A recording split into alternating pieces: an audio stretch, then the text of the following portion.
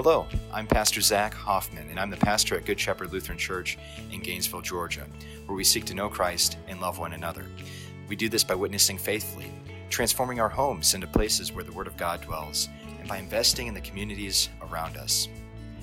We hope that you enjoy this podcast, and if you'd like to join us on a Sunday morning, our service times are at 8:30 a.m. and 11 a.m. God's blessings. As the children are gathered together, I mentioned that we're going to be talking about Jesus feeding the 5,000 as we continue to work through the Impossible King, our sermon series on the Gospel of Matthew.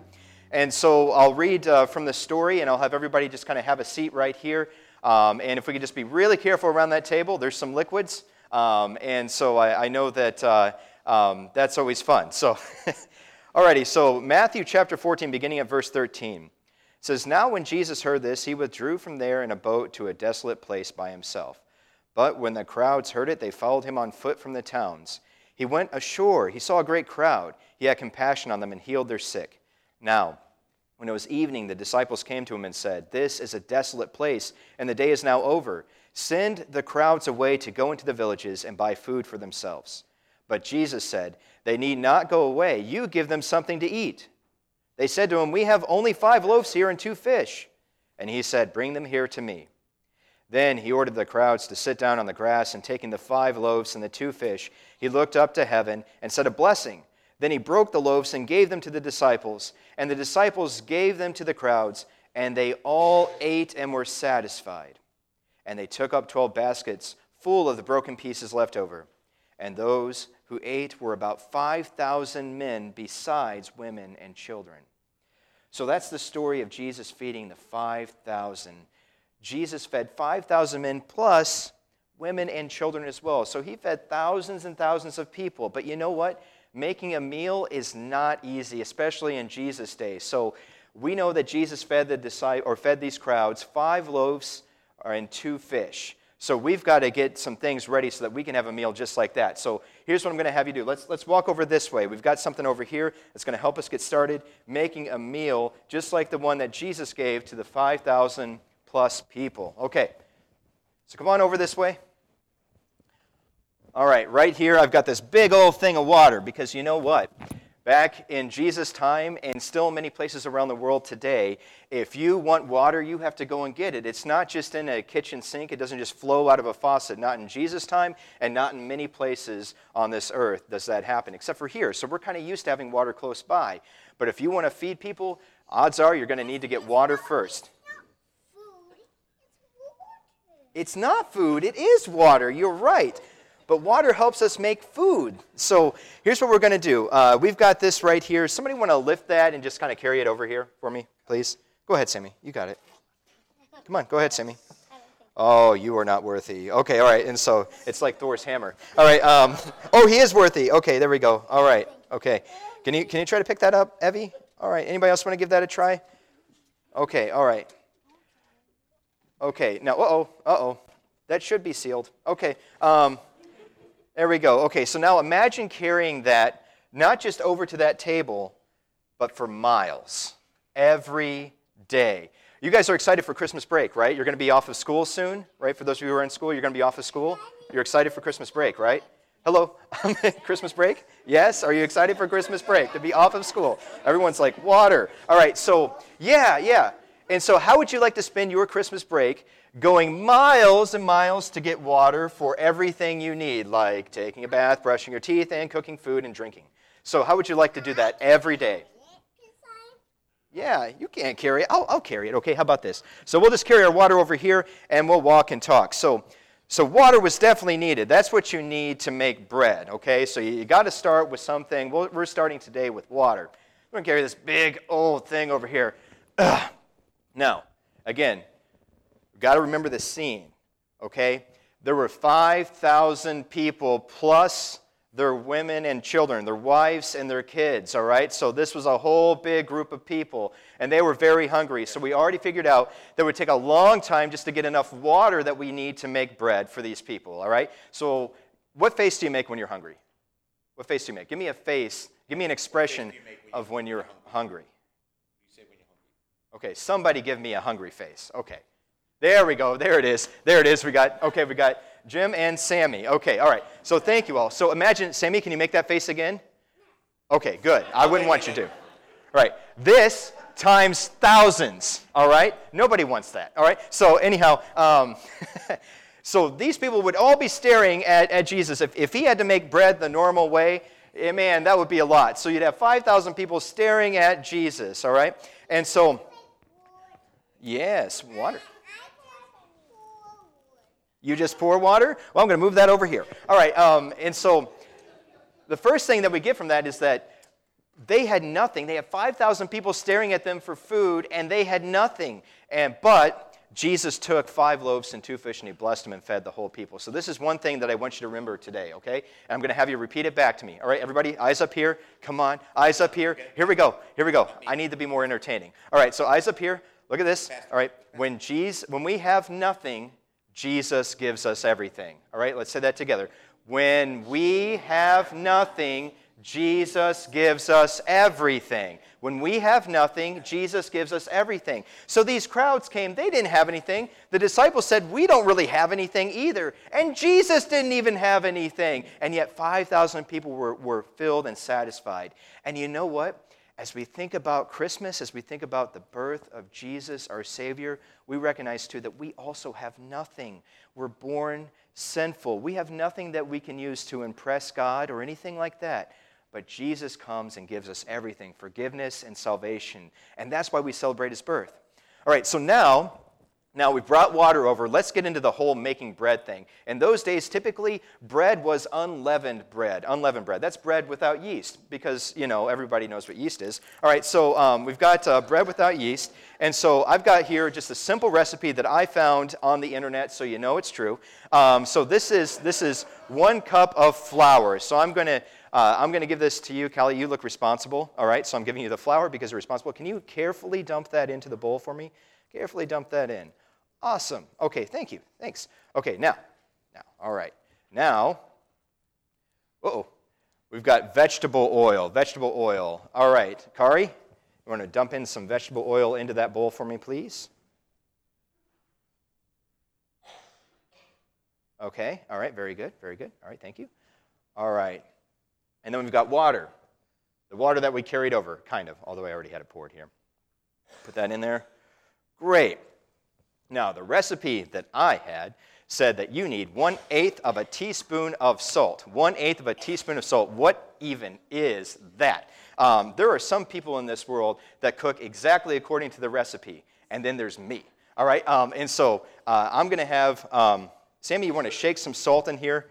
All right, there you go, bud. Just shake a little bit. We just need a dash. Excellent. Okay, we got some salt. Very good, very good. That was violent. Okay, all right. So now normally what I would do is I would take this and I would mix it all together, but I forgot my spoon all the way over there, so we're not going to do that. And then what you would do is that you would mix it and you would put it into an oven, and it would bake for a while, and then all of a sudden it would come out looking a little bit like this.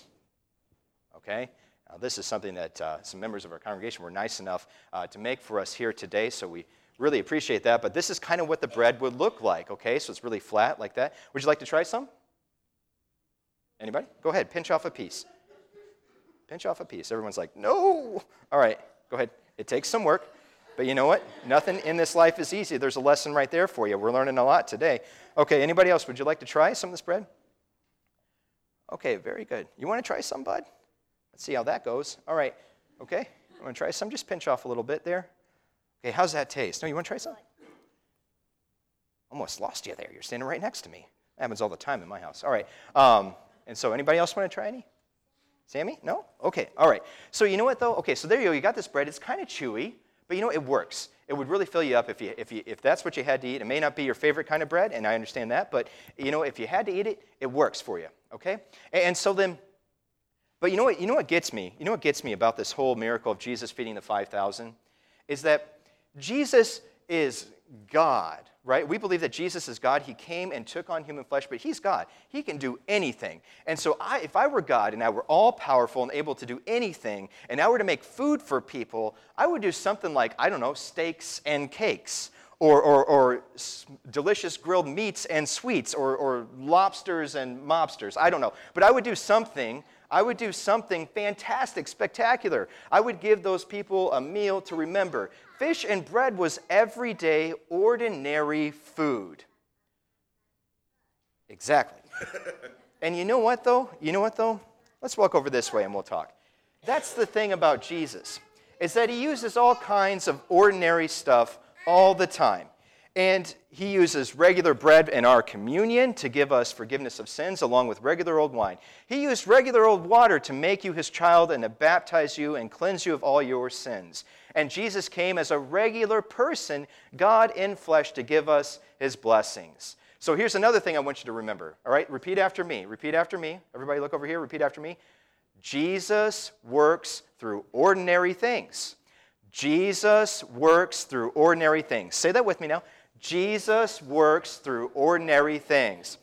So our first point is that when we have nothing, Jesus gives us everything. The second thing is that Jesus works through ordinary things to give us tremendous blessings, outstanding blessings. Let's come over here and do some fishing. All right, we've got a fishing pole right here. Thank you. Okay, all right, so here's the thing. In those days, fishing wasn't easy either. We talked about getting the materials for bread. We just looked at water, but all that stuff would be hard to get. And then we looked at what it would take to make the bread, and that wouldn't be easy either. What are you doing? And so, pay no attention to the person behind the blue blanket. All right, so you have, so fishing wasn't easy either, and Jesus used 2 fish to feed 5,000 people.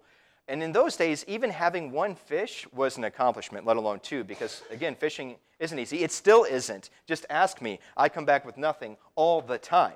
All right, and so we have here a fishing rod and a fishing line here. So, Sammy, you want to go ahead and we're going to hold on to this now. Hold on to this, bud. And I'm going to cast your line over here, and we're going to see if we can catch a fish. I don't know if we'll be able to. Wink. Okay, here we go. There it is.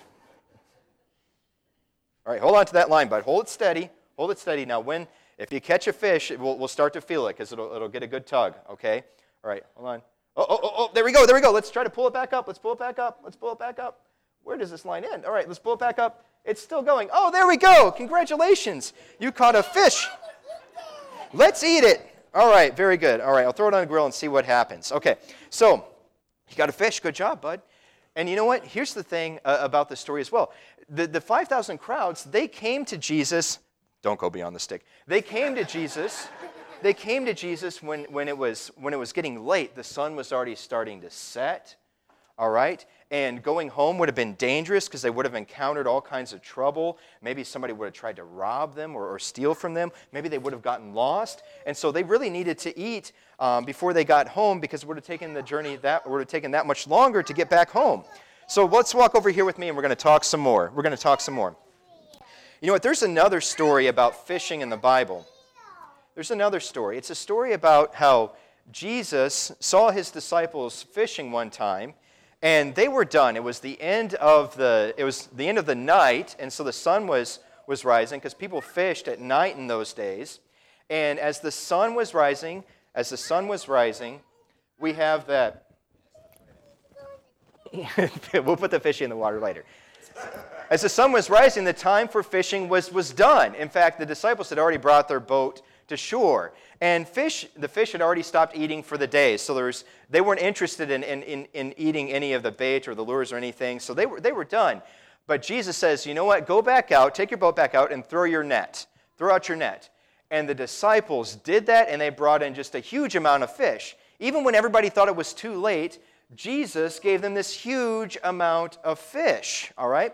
So here's the other thing about that, is that for the crowds, when the sun was setting, and for the disciples, when the fishing time was getting done and over, we learned this lesson, that it's never too late for Jesus. So let's say that. It's never too late for Jesus. Even when things are getting dark, even when time is running out, even when hope seems like it's just about to fall apart, it's never too late for Jesus. So We have Jesus who gives us everything when we have nothing.